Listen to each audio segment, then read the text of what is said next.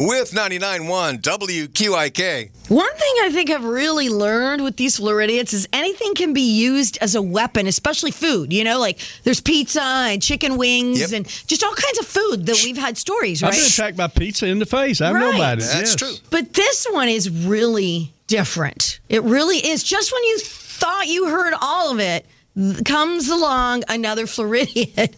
We go to Clearwater again. We had a Clearwater one earlier. Lots of Floridians out there lately. Anyway, this woman, she and her girlfriend are arguing. It sounds like maybe they were, one was accusing the other of cheating or whatever. So the one grabs the cat and swears on the cat's life that she hadn't cheated.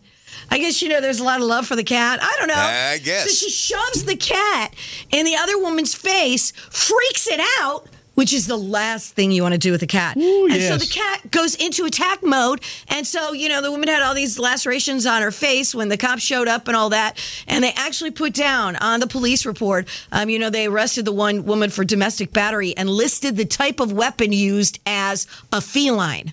The cat was, an assault weapon in this case. An attack cat. An attack cat. But it sounds like against the cat's will. Yeah, I don't think he volunteered for this. No, I don't think so either. I mean, I wonder if that show is still on, like The Cat from Hell. So that literally was a cat fight. Oh, my gosh. Right? I got nothing. They're the Floridians.